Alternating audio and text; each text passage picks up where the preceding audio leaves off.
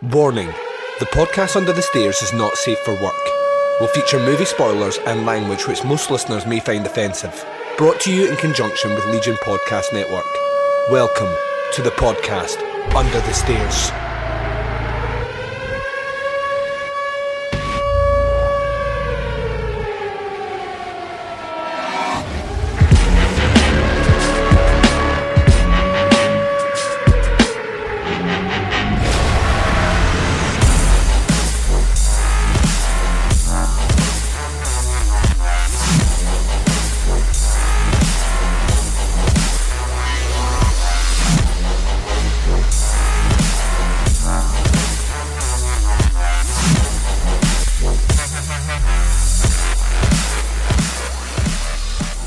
Hi everyone and welcome to the podcast Under the Stairs. This is episode number 3 in the In Reverence series. I'm your host Duncan McLeish and welcome to the show.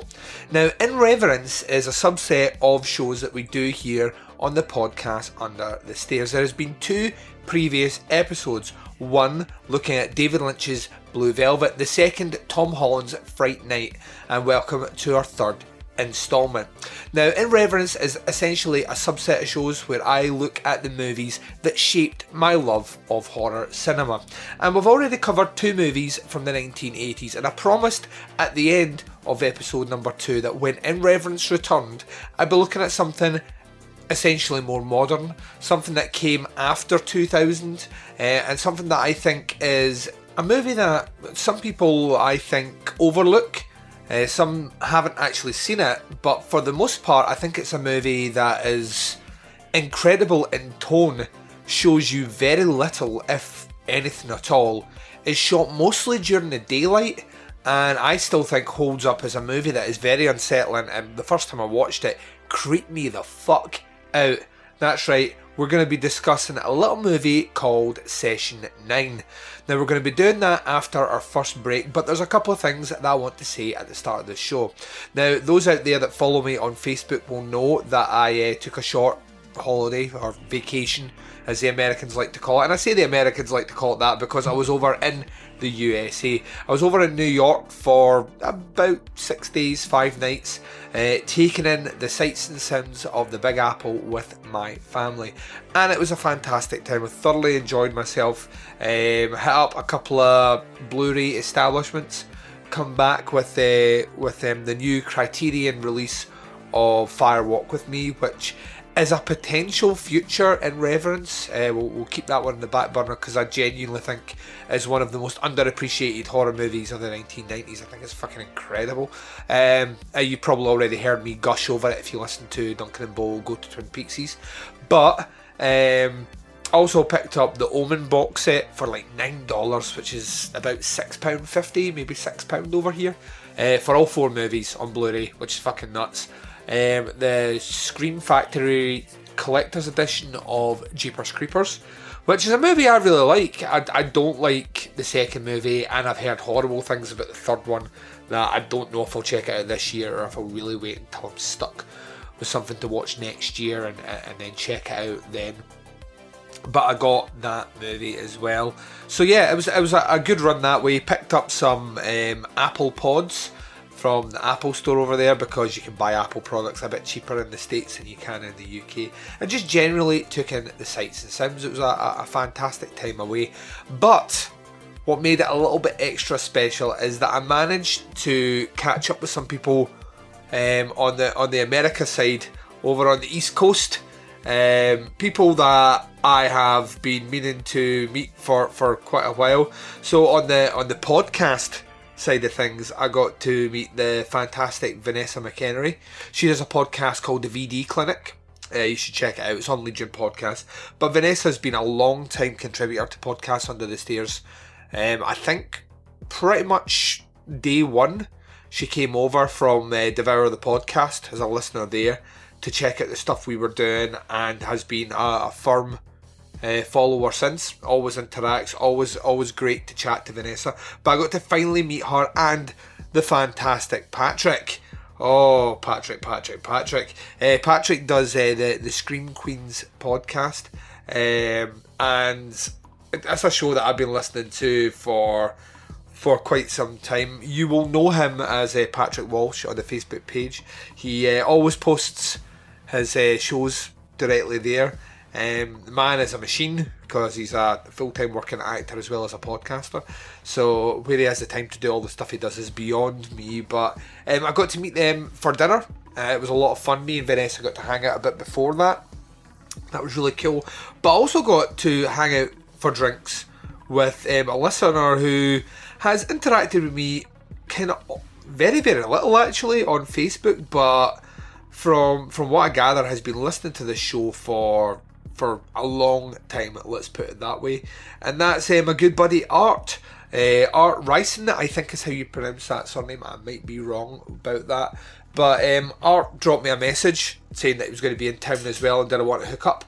And we went to a pub called the Stag's Head and sampled some of their fine IPAs before retiring to what I vaguely remember being an Irish pub for a little bourbon, a little straight bourbon and a bit of chat. It was great meeting Art. He was a thoroughly fucking nice bloke. And we chatted all things podcast gossip.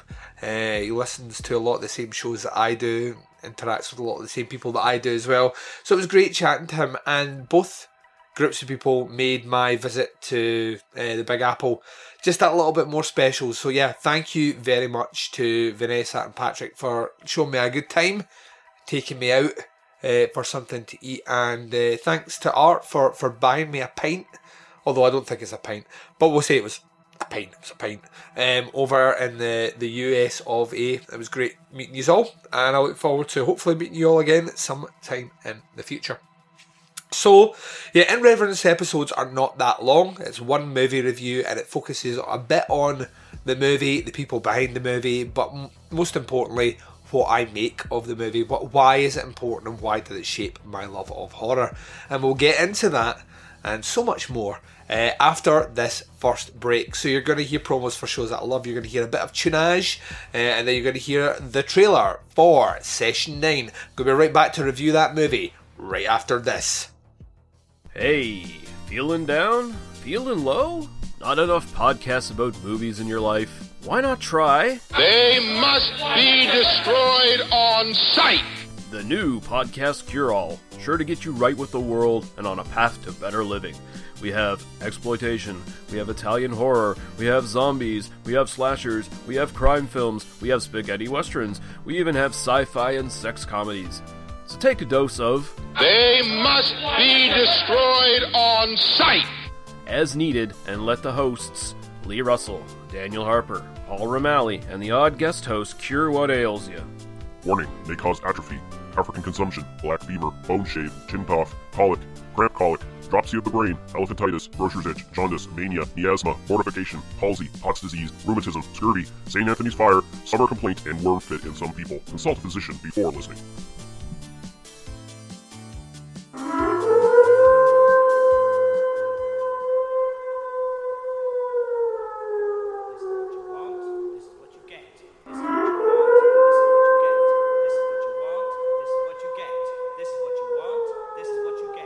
This is a distress call from across time and space.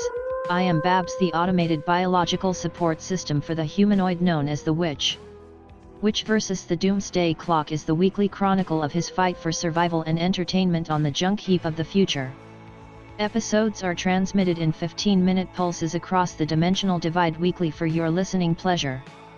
As you will learn, the future is not set in stone, and a flux capacitor is a girl's best friend. You can find us on Apple Podcasts, Stitcher, SoundCloud, TuneIn, and on your Android device. Come join the rest of the Meat Popsicles in our Facebook group, facebook.com/groups/witch the Doomsday Clock. The replicant known as Witch can be found on Twitter, Facebook, Tumblr and Instagram by searching for THEWYCH. The Witch vs. the Doomsday Clock is a proud member of the Legion Podcast Network. Now in the words of Lord Humongous. Just walk away, and there will be an end to the horror.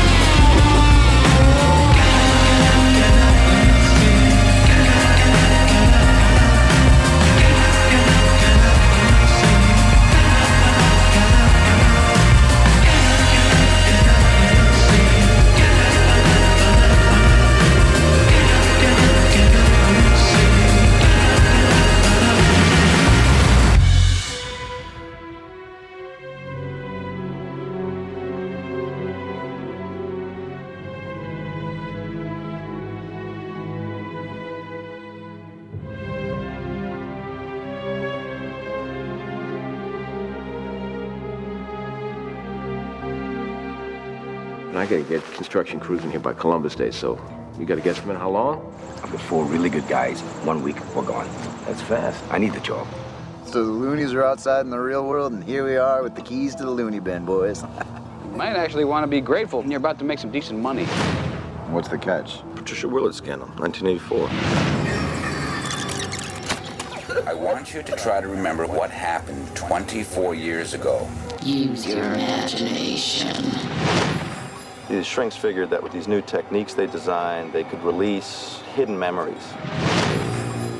You can hear me. You okay? I want to go home. I wouldn't tell anybody about this. If they find out about Hank, they're going to find out about the others. Who'd have the others?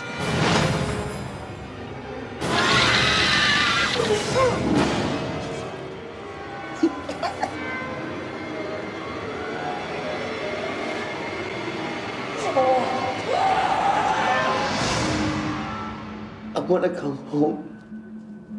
I am so sorry.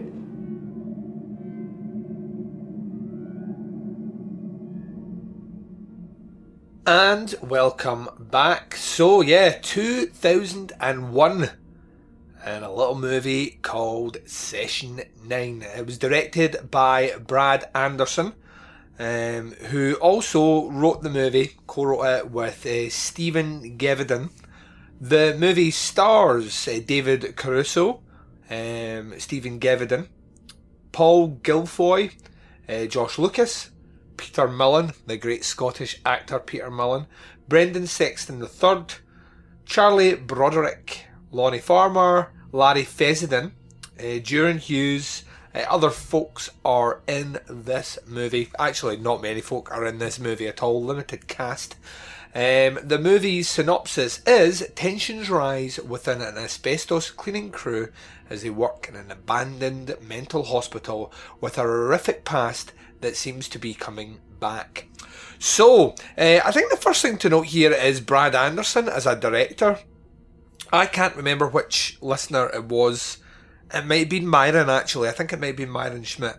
About a year ago, had been powering through the back catalogue of Brad Anderson and talking about just how much of a great director he thinks he is, and I kind of agree with him. The guy's off doing a lot of different stuff now, to be fair. I think a lot of it's in the TV world, but he had a great run of kind of bizarre horror movies, which I think kind of skirted the kind of psychological terror as well as just being flat out horror, and Session 9 certainly was a kick-off of that from 2001. He followed it up in, I want to say it was 2005, but it might have been 2004, with The Machinist, which got an infamous reputation because of Christian Bale's dramatic weight loss, playing a character whose guilt had essentially eaten him alive to the point that he had chronic insomnia, and the movie falls out with the explanation of what this guilt is surrounding. As someone who suffers pretty bad insomnia, Bale is on point with so many things. I wish I was that skinny, but I'm not. That's the one thing. Insomniacs don't really lose weight that much, I think. I want to say it's because you eat at weird times, and so your body kind of, I don't know what I'm talking about, but it's a great movie. He did a little movie called Trans-Siberian, which came out a couple of years later. It's a similar sort of idea in the realms of kind of mystery. This guy likes to do kind of darker, twisted mysteries. It's certainly not a horror movie, but I had a pretty good cast. Woody Harrelson, Ben Kingsley, Kate Mara. I think Emily Mortimer might have been in that one. I might be wrong about that. The Vanishing on 7th Street, which I didn't think was a great movie. But once again, it's kind of thriller mystery, kind of elements of horror in there, and has since moved on to do a lot of kind of TV stuff. He's worked on shows like The Killing, which I fucking love, Stonehurst Asylum, which I think might have been made for TV, and a ton of other stuff. So yeah, a great director. I would like to say first was the power of the direction in Session 9 was what made me so surprised later on to find that it was really one of his early movies. He hadn't really done much up to that point, but it is so weirdly... It has an indie aesthetic, but it also has like a studio aesthetic. I know that kind of sounds like it's kind of oxymoronic comparing those two together, but it does feel like it has the essence of an indie horror movie. I don't think it had a particularly large budget. According to IMDb, it was about $1.5 million. I don't know if... I think it was a limited release, so I don't know if it made its money back, but it's certainly one of those movies that I remember being released at the video store that I used to work in back in the day. We got like 2 copies, and it was put out under one of those labels that exists within the large studios to kind of churn out, you know, more artistic or, you know, lesser fanfare material, and Session 9 was certainly... It was in that category. I'll expand a bit on the synopsis, and what I would say is that I'm going to spoil this movie. It is 16 years old, almost 17 years old, so if you've never seen Session 9 before, please go and check it out. If you're in the USA, Scream Factory put a pretty fantastic Blu-ray of it. I've seen it, quality's great. It's definitely a way to check that out, and hopefully some of that money makes its way to Brad Anderson and we see him do some more horror movies again and move away back from the television, where he's killing it, to be fair, but I would like to see him come back anyway. But that's a great Blu-ray release of it. In the UK, I think it might be on some of the streaming channels, so you'll probably find it somewhere there. But check out Session 9 anyway, because like I say, I'm going to spoil it. So the movie itself kind of centres on this guy Phil, who's played by David Caruso, and his very good friend Gordon Fleming, played by Peter Mullen, known as Gordo. And these two guys work in an asbestos removal company, which is kind of fallen on hard times. Gordon's wife recently had a young child. He's not getting much sleep. It's leading to fights at home. I get the feeling that the company could fold any minute. And as a result, they make a very ambitious proposition to the owner of this essentially mental health abandoned hospital, that they will be able to go in and in the space of a couple of days remove all the asbestos cleanly and safely, which seems like unattainable to the owner, but they write into the clause that, you know, they'll do it, and if they don't, then, you know, they can be forfeited, not paid, etc.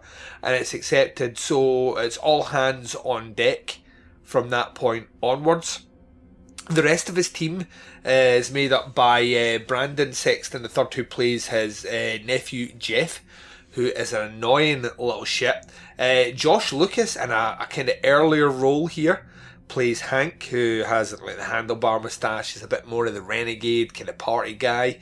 And Stephen Gevedon, who is one of the co-writers here, plays a character called Mike, who has a kind of Tony Robbins-esque kind of 90s vibe going on about him. He's a bit more intelligent, a bit more astute, one of these kind of safety first sort of guys. And there's a bit of ill will amongst Hank and Stephen as relates to a girlfriend in the past that Hank may have slept with. So essentially they start working in this abandoned mental health institute, we're going to call it Institute Hospital, and there's a creepy vibe kind of kicking off straight away. They all end up at each other's throats. Mike does a bit of exploring and comes across all these different tapes from sessions recorded between psychiatrists or psychologists, and there's one person in particular who's trying to uncover what we will later find out was a violent act of murder which was perpetrated as a kid against his parents. So think Halloween. That's how I like to think about this movie. And this is where I think, like Rob Zombie, this is how you should have done Halloween, buddy. If you're going to give us a backstory, don't give us a backstory with a little kid walking about the place doing all this shit with his redneck mother and his fucking abusive stepfather and all the rest. Give us, like, Loomis playing through some of the psychiatrist tapes. And I know Michael Myers didn't really talk, but you could have some interactions there before Michael Myers goes silent, or I don't know. Give us something like that. I would have been a bit more hooked and invested hearing as opposed to seeing, because these tapes are creepy as fuck. And what is evident here is that we have different voices being portrayed by our killer, who has multiple personality disorder. Through the shock, has created all these different people, and they keep referring to. I think there's Billy and there's Wendy, and we specifically get this mention constantly of this Simon. Simon is the one that did the bad things, and I think those work really well because there's something about the audio quality of the tapes, and particularly the different voices, that are quite jarring to hear them come from, you know, what you imagine being like an adult who all of a sudden kind of sounds like a small child, sounds like a woman. I also think there's a coolness about this story unfolding as you're listening to it. So, you know, like, you get the princess is a character, and we find out that, you know, the princess lives in the tongue because she's always talking. Billy mentions this as you're listening to it. So all these different aspects of this character's psychology, which is being dissected while all this weird shit happens in the asylum. Now, while they're there, characters start to, you know, how to put this, start to see things that aren't real, you know, visions of people that might be in the insane asylum with them. And there's if you watch the special features, there was a whole subplot about someone who actually lived, a homeless person who lived on the grounds. Think Cropsey, the documentary, and you're in that ballpark. But they cut it out, but they left certain aspects of the character's reactions to them, which I think works really well in the movie. I've seen the deleted scenes. I don't think they necessarily add much to the overall movie, but the characters all slowly start to die off one at a time, and we are wondering who it is that could have, who's behind this. Is this supernatural? Is it in the real world? And tensions keep escalating, and the teams slowly start to disappear one at a time. Meanwhile, in between all the tapes that we're hearing of the psychologist kind of mentally dissecting the patient, we are getting the fact that Gordon's home life is not great. We hear snippets of an argument that he might have had with his wife, his kid crying. We also get, you know, him phoning home to his wife, a kind of broken man, and it gets quite interesting because the story changes as we go along. There's a great interaction between Gordon and Phil, where Gordon essentially says, you know, I hit Wendy, his wife. I hit her. You know, it was, you know, we were celebrating getting the job. I bought her flowers and I bought her, you know, alcohol, and went to speak to her, and she was cooking, I think it's pasta, and I went to kiss her, and she turned around, but, you know, when she was turning around, she knocked a pot of boiling water over his leg. And he says he doesn't know what it was that caused it. Was it maybe the kid crying? Was it the dog barking? But he slapped her. And Peter Mullen is so good in this movie. And he's like, you know, I hit my wife. I love my wife. It was an accident, but I slapped her for it. And you're like, oh yes. He plays pain so well in this movie, and confusion as well. As the movie trundles along, we find out at the end that he didn't just slap his wife, he actually killed his wife, and killed his infant, and kills his entire crew as well, and is left as this kind of dishevelled man. And we find out through the tapes that are playing from the tape dubbed Session 9 that Simon is almost the part of the brain or the body that is taken over in times of trauma. He says, "I live in the weak and the wounded," you know, and hits out very much like this murderer who's in the insane asylum some decades before. Gordon's path has followed something very similar. Why do I love this movie? Why is this movie an in reverence? Why is it so important? I think, one, you have to look at the time.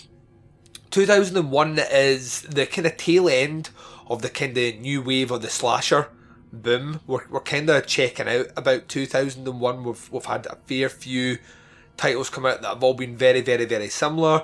We're already into, I think about this point, the third Scream movie is about now, or if it's not now, it's a couple of years after. And we've already started the J-horror remake kind of boom craze. The J-horror thing starting to take off, so we're going down that road as well. We've got the remake boom as well kicking off. We've already had things like House on Haunted Hill, 13 Ghosts. We're building up to, within like a couple of years of this movie coming out, we're going to have Texas Chainsaw Massacre remake, which reshapes the landscape for horror remakes moving forward. And whilst people are all concentrating on that, Session 9 is a very sobering, very dark, twisted little horror thriller. I think it works really well because it has some incredible performances. Yes, there is a bit of a cheese moment, one or two, and we will talk about the fuck you moment in this movie, which is kind of amazing, and I think it's one of the greatest things that's ever happened.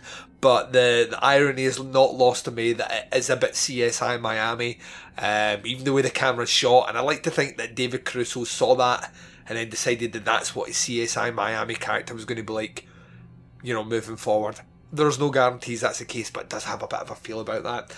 But what I think is incredible at this movie is the majority of it's shot during the day. Now, making things scary at night is not horrendously difficult. You can play with shadows, you can play with light noises in particular, and an audience's mind, its brain will fill in what is happening on the screen. It's, you know, easy to do that. To shoot something essentially during the day and be, for the most part,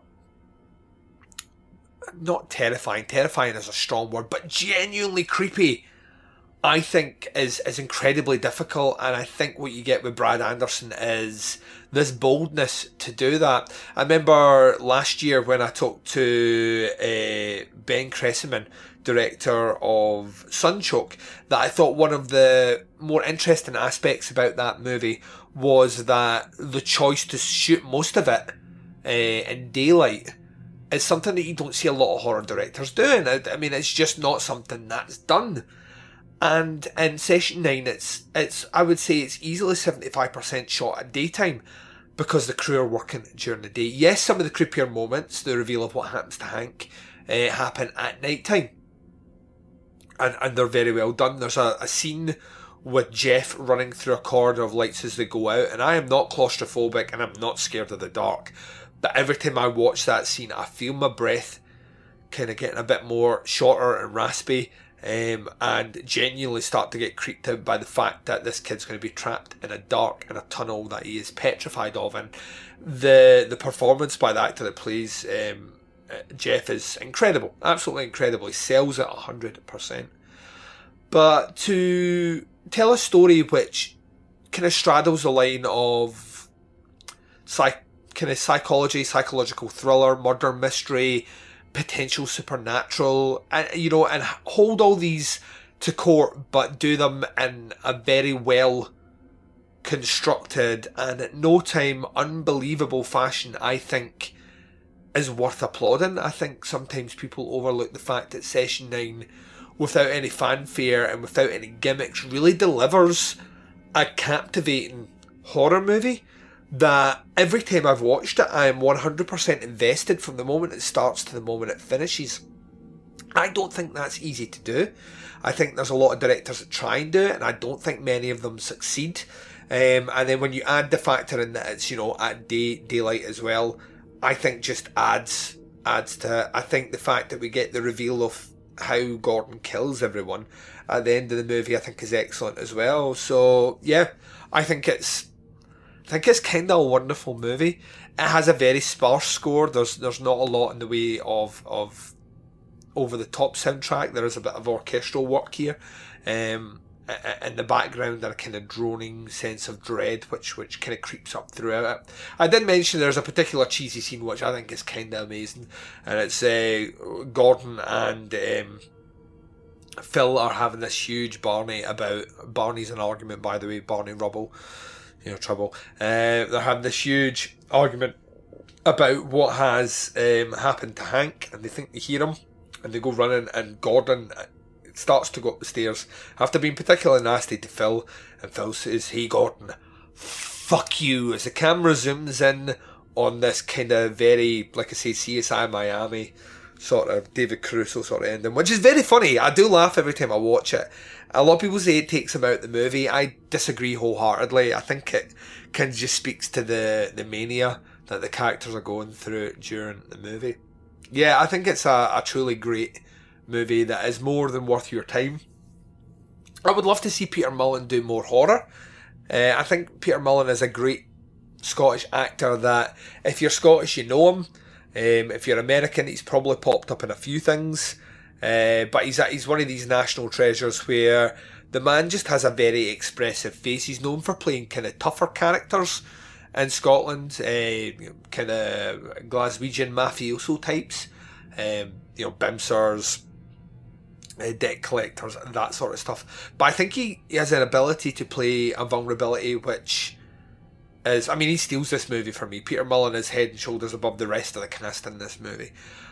But I think he conveys pain, the wounded thing. When his character is losing it, I believe it. Like 100% believe it. And I think that's clever acting. That's great acting.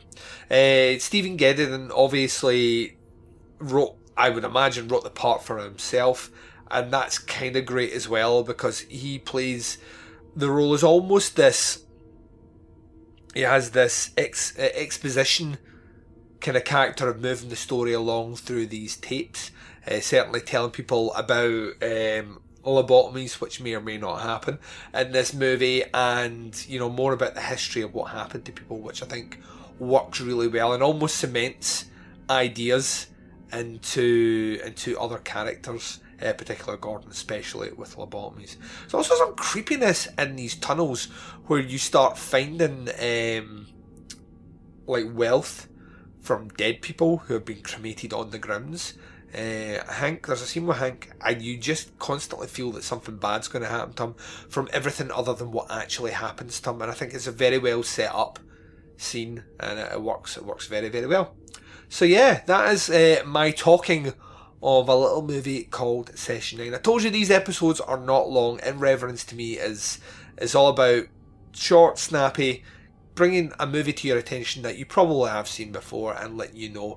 How did it shape my love of horror? Well, 2001, I was already kind of starting to get a bit disenfranchised with, like I said before, the slasher kind of resurgence, which was moving away. That I didn't really like House on Haunted Hill all that much. I do like Jeffrey Combs' performance, but don't really like the movie. Didn't really like 13 Ghosts. People have heard me talk about that before.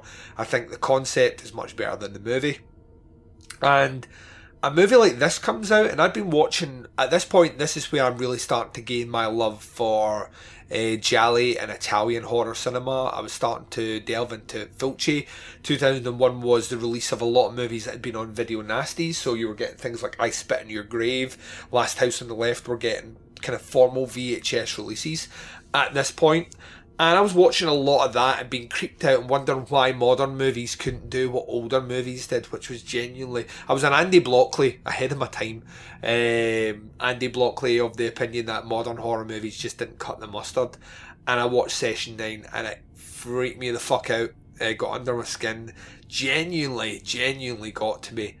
And it's a movie, for the longest time, if you knew me and you ever came to visit me, and you wanted to watch a movie, Session 9 was a movie that I put on. I introduced my wife to it, introduced Graham Humphrey, who used to podcast with me. Graham Humphreys watched that movie with me. It was one of the movies that inspired our conversations into horror, which ultimately became the podcast Under the Stairs.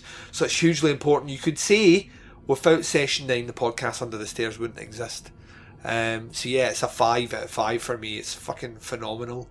If I had to give it a technical grade, I'd probably give it a 9 out of 10. It's that high for me. I think there are very few movies that do what Session 9 does with as little as it does and with as much impact. I think it's a phenomenal movie, and hopefully you've enjoyed me talking about it and you'll check it out. But as always, I'm interested to hear what your opinions are. In Reverence is surely about the movies that influenced me, but do you guys feel the same way? Is Session 9 a movie that you love? Is it a movie that you don't like? Is it a movie you just think is okay? And hit me up, Facebook, let me know, or drop me an email, podcastunderthestairs@gmail.com. Right, I'm going to take my last break of the show. You're going to hear my closing out little sounder, and when I come back I'm going to close it out right after this.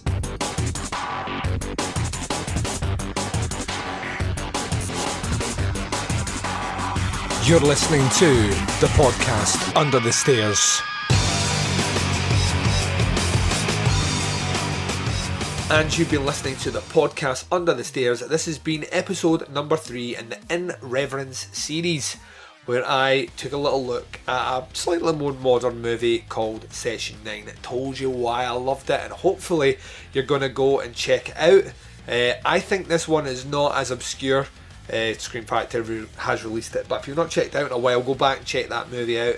And like I said before I took the break there, hit me up with what you think of it. Do you love it as much as I do? If you don't like it, tell me why you don't like it, and let's start some of that conversation over email or on the Facebook group page. So yeah, this is Thursday's episode, which means that we are on the drive home now. 3 episodes to be released, and then we're out of 2017. What are those episodes, I hear you cry? Well, let me tell you, dear listener. On Monday, this coming Monday, we drop the last in our listener choice Teapot selections for listener choice December. You guys chose a movie for the Baz. It's none other than Fright Night. We will be releasing that episode on Monday for your listening pleasure.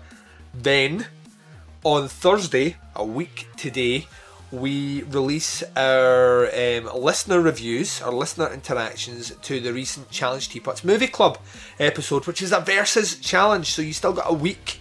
Well, technically you've got 5 days. I need your replies in for the Wednesday, ladies and gents. So do not delay, get them in today, really. And what I've asked you for is, what is the better movie? What's your favourite movie between Gremlins and Scrooged? You don't have to grade them. What I want from you is what's your favourite and why. Answers to podcastunderthestairs@gmail.com. Give me a little bit of a review of both of them and let me know why one is your favourite over the other. I'll also be posting a poll on the Facebook group page beginning the next week on the Monday, same day that the Baz episode drops, and it'll be open for a couple of days, which will ask essentially the same question, and on that show we will deliver the ultimate result from the Facebook group page poll, a collection of our listener reviews, and I will let you know what my favourite is out of the two. So yeah, that is coming up as well, so that'll be a week on Thursday. And then on Sunday, Christmas Eve, I drop the Teapots annual Christmas Eve horror commentary. This year I'll be joined by Mark Ball and Danny Trioxon of the Midnight Horror Show and Fancy and Friends fame, and also the Midnight Book Society, which has just started, and they've just released their first episode of their podcast. They're doing a really cool thing. Danny spoke about it a couple of episodes ago, and he'll be back to talk a bit more about it on that commentary and how you can interact. We are doing 12 books in 2018, one a month, and you can interact. Join in, come on, it's 12 books. It's piss easy to do that in a year. 1 book a month. It's a different horror book, different novelist each time, and it'll be a ton of fun. So both of them will be joining me, and by God, have we picked a fun one. We're doing the Stephen King adaptation, a little movie called Maximum Overdrive. Oh my God. Yep, we're doing Maximum Overdrive. So set your faces to chuckle and be worried about those laugh wrinkles that you're going to get when we discuss that movie. It's dropping on Christmas Eve, just in time for you to wrap your presents and watch the nonsense and chuckle along and take in your last day before the anarchy that is Christmas. And then the podcast Under the Stairs takes between 2 and 3 weeks of a break, and we'll come back early January. So there's a multitude of ways to check out the podcast Under the Stairs. The primary way to check us out, as always, is Apple Podcasts. Please come across and subscribe to the feed. That way you get the episodes as and when they drop. You get access to the entire back catalogue of Teapots episodes. Leave us a rating and a review over there. The ratings are super important. The more of them we get, if they're 5 stars for example, the higher iTunes charts were pushed for new listeners to find us. The reviews are also very important though, because the reviews tell listeners why they should check out our show. You guys love us. Tell the people on Apple Podcasts why they need to check out the podcast Under the Stairs. And as always, word of mouth. Tell your friends to check us out. Bring them across to our Facebook group page and let them interact with the anarchy that we have over here. You can check us out at Stitcher Smart Radio, SoundCloud, TuneIn and Google Play. Come and visit our Facebook group page, facebook.com/groups/Teapotscast. Interact with us over on our website, teapotscast.com. Interact with the Baz, Twin Prongs of Social Media Sexiness. It's Instagram and Twitter. Both can be followed at Teapotscast. So yeah, I'll be back in a couple of days, Monday, with our final part, our Listener Choice December. The Baz reviewing your choice, ladies and gents. It's Fright Night. Baz has never seen it. I know, like myself, you people out there cannot wait to check this shit out. We'll find out if Baz is so cool. I don't think he is. But we'll find out on that show. But until then, wherever you are, whatever the time zone is, and whatever you're up to in this big bad world of ours, please take care of yourselves out there. This is Duncan McLeish broadcasting live from Under the Stairs, and I'm signing off.